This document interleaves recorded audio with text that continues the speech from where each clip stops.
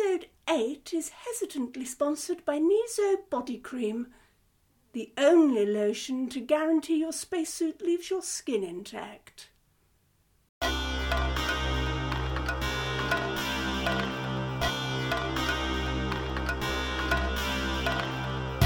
Monsoon Jackson, Series 1, Episode 8, Interchange.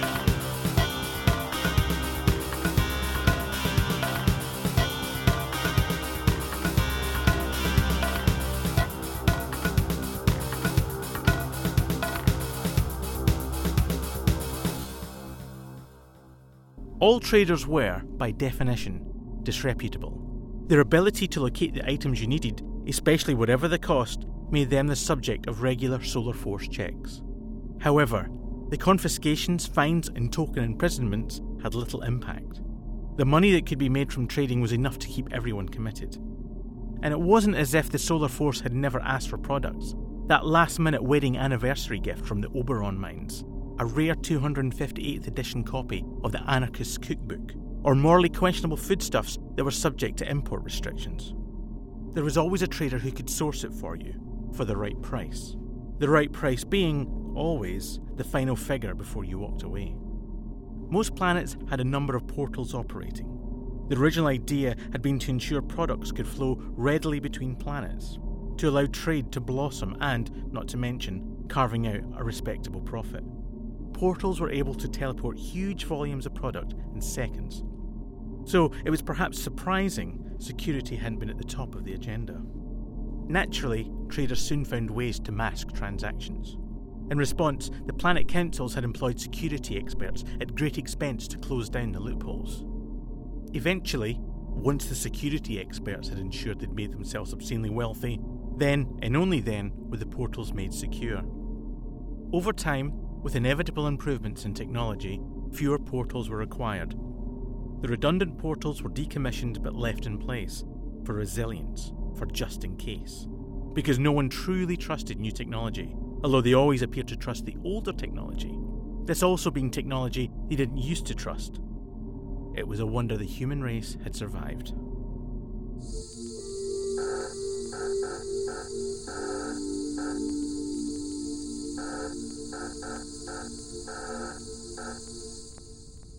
Naturally, once decommissioned, the councils no longer deemed them subject to maintenance. They locked the door and thought nothing more of them. As was known, traders found ways to reactivate a few of them. They began to move goods without import duties and, more importantly, with what they saw as unnecessarily intrusive safety concerns from busybody officials. Every so often, the Solar Force would find one and permanently shut it down using explosives. But, for most, they were forgotten, lost in rooms far from the madding crowd. Of course, traders were not ones to invest in maintenance schedules. So, over time, the portals became unstable and, in a few cases, deadly. But, for now, the risk was worth it. There'd only been a few incidents, and it wasn't as if you couldn't work, missing an arm or a leg. You were a trader. You could get mech parts for a good price, no questions asked. Of course, traders had standards. They were low, really low, but even they had a limit. Several entrepreneurs had attempted to use traders as conduits for weapon shipments. The money was staggering, not to mention the promise of future wealth with more shipments. But, as all good traders, or at least traders who planned to stay alive knew, entrepreneurs had never been successful by giving money away. For a limited period maybe, but not permanently. The only traders who took that kind of payment for that kind of work were the ones who didn't realise the final business transaction was their inevitable death. If you were trying to move weapons around a universe, the key to success was ensuring there was no one left alive to talk about it afterwards. Traders were natural self-promoters, and no matter the risk, they would, at some point, mention their wealth or the money they'd made recently on a big commission. It was guaranteed someone sat nearby would hear the conversation. Then the story would grow and stretch to include all manner of absurdity. But the core of their brag would always get back to the entrepreneur. Not long after, the trader would be found, tragically deceased, often with their ears, eyes and tongue removed. It was a corrupted message of the three wise monkeys, but nonetheless sent a clear message. and conveniently, most traders reacted to this, not as a sign to keep quiet, but as a clear indication to stay well out of it. Anyway, they made more than enough from domestic and exotic goods for the general masses. It was better to be wealthy for the long term than obscenely rich for the moment. Admittedly, it wasn't much of a standard. Fear of a painful, excruciating death. But it was, at least, something.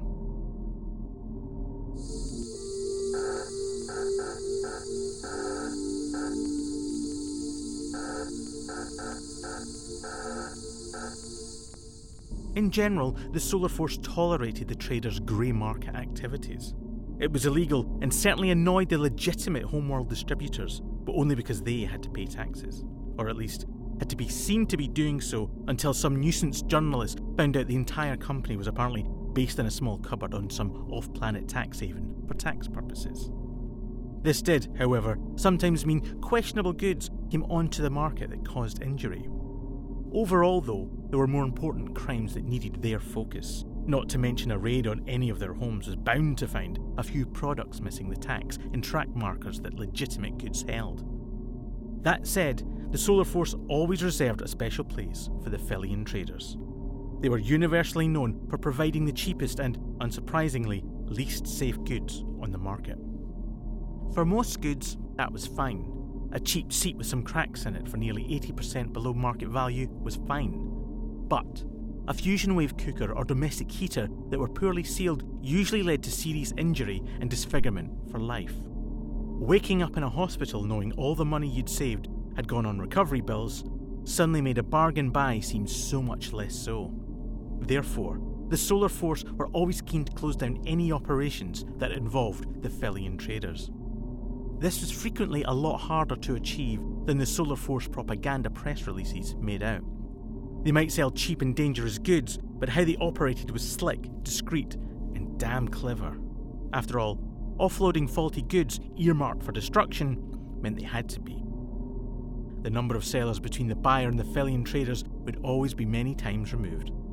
Once in a while, the Solar Force would make progress, but all too often, something more important came up.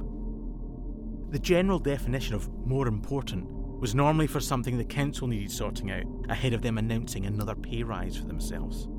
Therefore, tracking the Felian traders was frequently handed over to private agencies.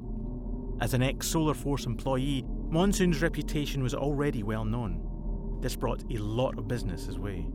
Unshackled from the rules and regulations, Monsoon had quickly established a reputation for results. Inevitably, there were complaints about brutality, but those reporting it were already in the system, and everyone knew what those kind of people were like.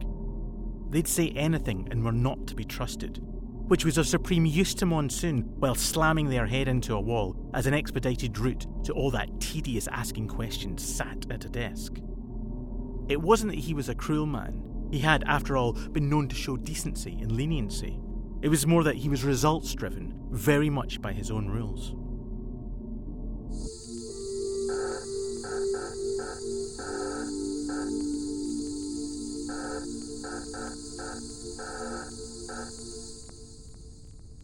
Right now, Monsoon needed to take a break. He needed something normal to ground him before the showdown with Lisa Torres. He decided to find a gift for Elijah to help him keep the faith that Elijah was still alive. Once this was all over, he wanted to remind Elijah that he could be kind. He wanted to give him something that said something, whatever that was, but nonetheless give him a gift. Not candles, he mentally noted, not candles again. The moleskin would not last much longer, and he dared not drain the batteries again with cloaking. Anyway, he had Lisa to kill. Monsoon looked around at the shopping levels reaching up into the depths, the heights of the dome. Something, anything that said he knew Elijah well. That he listened when he talked of his dreams, his likes. What made him the man Monsoon had fallen in love with. His depth, his thoughts, his aspirations for the future. How his past had shaped him into the man he was today. Forged his character, his wisdom, his being. Stop thinking about candles. Monsoon went over to a Shop console and swiped his burn token across it. The system attempted to scan him for 7 different unique identifiers. In the early days, reliance had been on a fingerprint or retina scan, but as users found out too late, they could easily be removed from you by others. Entire facial scans were tried, but then, well, you only needed a photo of their face. Eventually, whole body scans were introduced, and due to some suspicious but ultimately lucrative coding, the scan also enabled insurance companies to increase your premium should anything untoward be found. In fact, it was not unknown for insurance policies to be cancelled while you were out happily shopping, perhaps buying clothes for that holiday you had planned. That would, as the e-contact from the insurance company calmly explained, at best be your last. Monsoon activated the mech arm to mask the scan. The machine was unable to identify him. It beeped in annoyance, but accepted the burn tokens nonetheless. The gift for you machine then beeped again at Monsoon.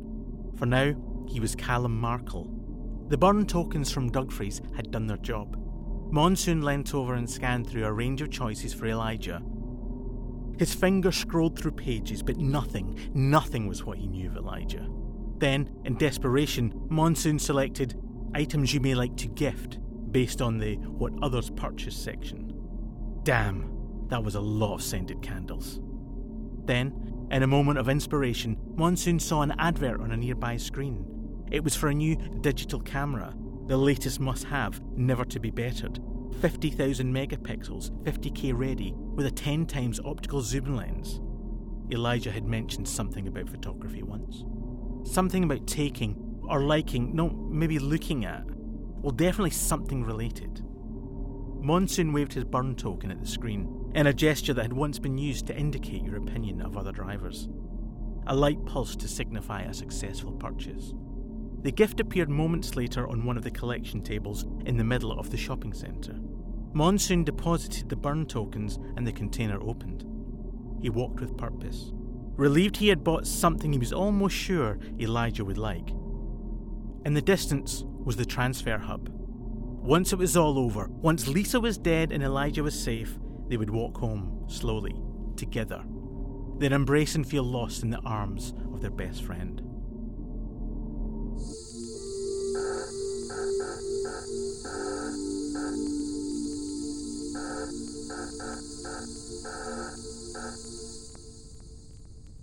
Monsoon knew something was wrong the moment he stepped off the ferry craft. There was too much activity for a late afternoon on Megaclite. Not that anyone else would have noticed. There was nothing obvious to notice. But Monsoon saw it, people he hadn't seen before making discreet inquiries. He surmised a trader raid and walked towards the youngest-looking Solar Force officer. "What's going on?" he asked in his matter-of-fact tone. "I'm sorry, sir. Keep moving." Monsoon was taken aback. Idiot. Just for a moment he had forgotten himself. He found a source of reflection. The moleskin was still holding. He breathed an internal sigh of relief and moved on quickly. The officer looked at him. He turned away and muttered something into his throat comms. Monsoon tried to listen but was too far away. He used another reflection to check. Was the officer coming after him? The officer was not. He was walking off in another direction. Monsoon carried on walking at a steady pace. He walked out of the port spotting someone he knew well. Didn't like, but he knew well. Detective Olaf Lang was a deeply irritating yet boring person. It took some perseverance to maintain those two traits, balancing around each other. Monsoon carefully walked behind him so he could sneak a peek at the screen Detective Lang was using. In an instant, the world stopped around him. It was crime scene images from his home. There were parts of a body in most of them, blood splattered between each scene as if directing you to the next horror.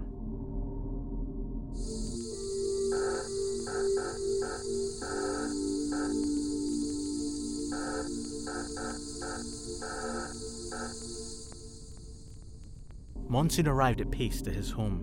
The panel on his leg was flashing amber, urging him to slow down due to overheating. There was a single officer at the front door. They made an attempt to stop Monsoon entering the residence. Monsoon entered the residence. He had reached for his credentials to cut the alarms, but of course, so he tripped the police no-entry laser tape and set off the alarms. Monsoon didn't move. He stared. Just stared. The room was in a mess. Elijah shouldn't have been here. There were signs of a struggle. Tufts of hair and drying blood all around the room. The dead had not gone quietly into the night. But Elijah shouldn't have been here. The scented candles found at the Aprina portal. Elijah had been there. But of course, Lisa. Another skillful misdirection. A single clue with which Monsoon had stupidly filled in all the wrong blanks. Like those people who pretended to complete a crossword quickly by writing down any word. Monsoon carried on scanning the room. This was a case. Like any other, see the evidence, find the clues, look for the smallest piece of the puzzle. He applied all of his experience to the scene in front of him. Look for the passage of events. What happened? Was anything missing? What could lead him to the killer? He held on to process, onto sequence, onto all his years of training. Then he saw it. Monsoon picked something up. He went over to an unassuming panel and punched through it with his mech arm. The panel easily yielded and Monsoon pulled out a large duffel bag. He then left quickly. The Solar Force would be on their way to check the alarm. Once outside, he checked the unconscious officer and rolled him onto his side. He was not, after all, without mercy. It was just that he rarely gave it.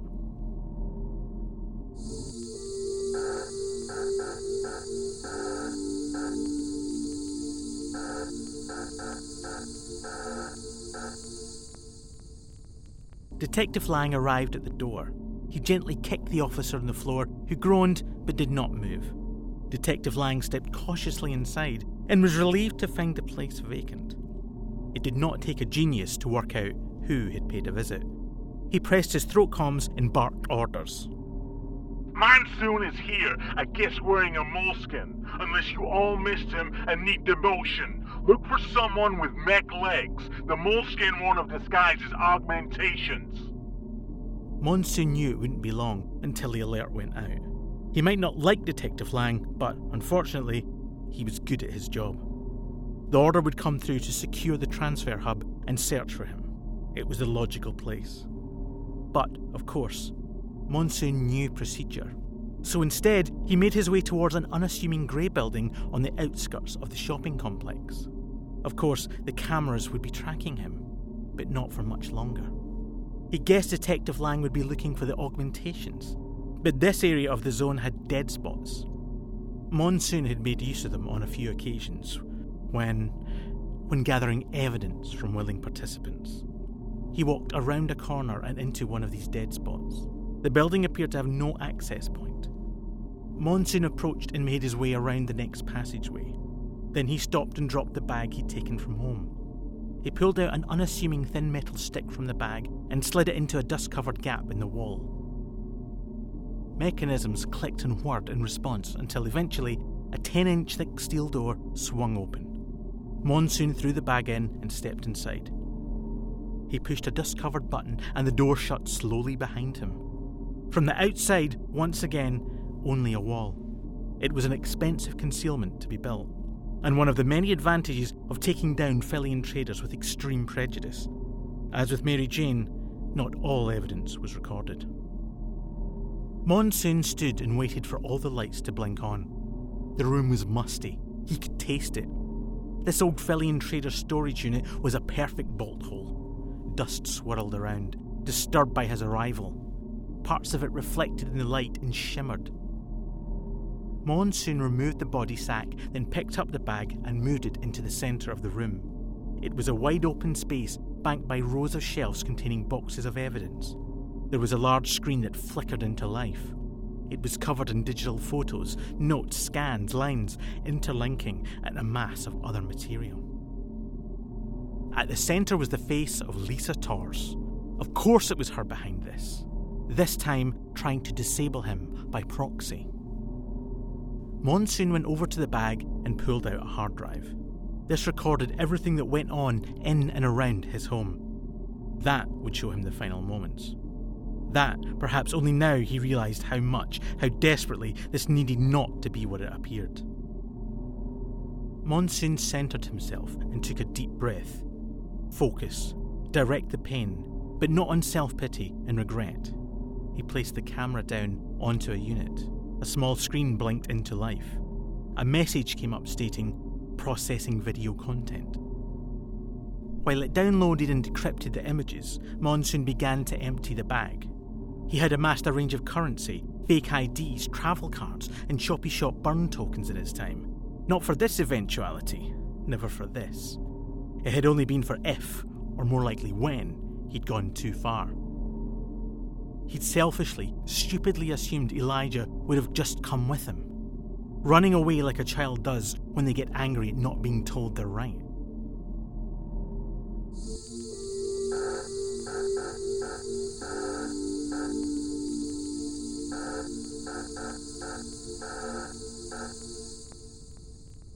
Of course, Elijah wouldn't have come. He would have spoken to Monsoon about reality, about being grown up about things, about taking responsibility.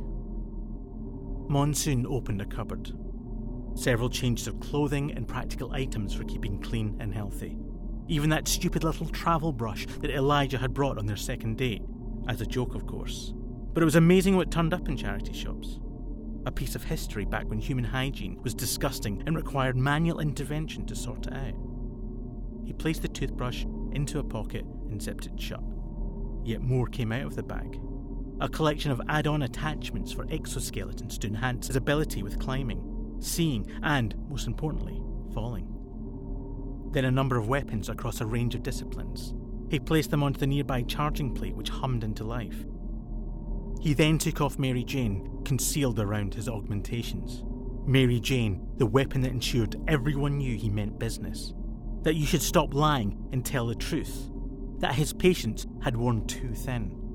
Then, Monsoon pulled from the bag Mary Jane's long-forgotten, hideously disfigured and much larger sister. This was not a weapon designed to harm. It was a weapon to eradicate you from existence. Monsoon had taken to calling her the Sister of Mercy because it amused him. Monsoon stopped for a moment. The sister felt a little warm. Monsoon turned it round, checked it over. All seemed in order. He placed the sister down, resting his hand on her for a moment. It was telling him something.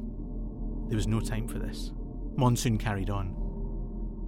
Unpacked, Monsoon turned around to the board. He studied all the lines and images he knew so well. His finger traced all the connections and how everything always, eventually, led back to Lisa Torres. Unpacked, Monsoon turned around to the board. He studied all the lines and the images he knew so well.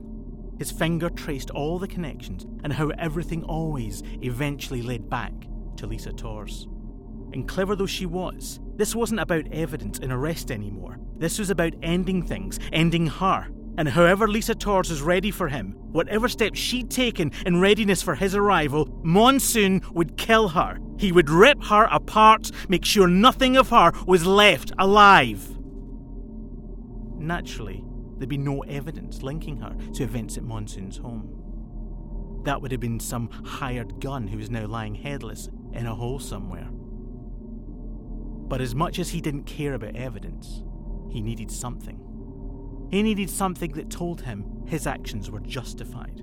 That if he was going to do this, he had not made a mistake. She'd gone too far this time, but her death still had to mean something. The unit processing the images pinged.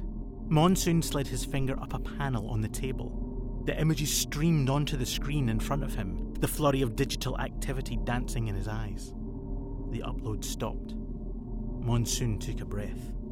He leant, just for a moment, on the table. He readied his soul and his future for the next few moments. Then touched the play button.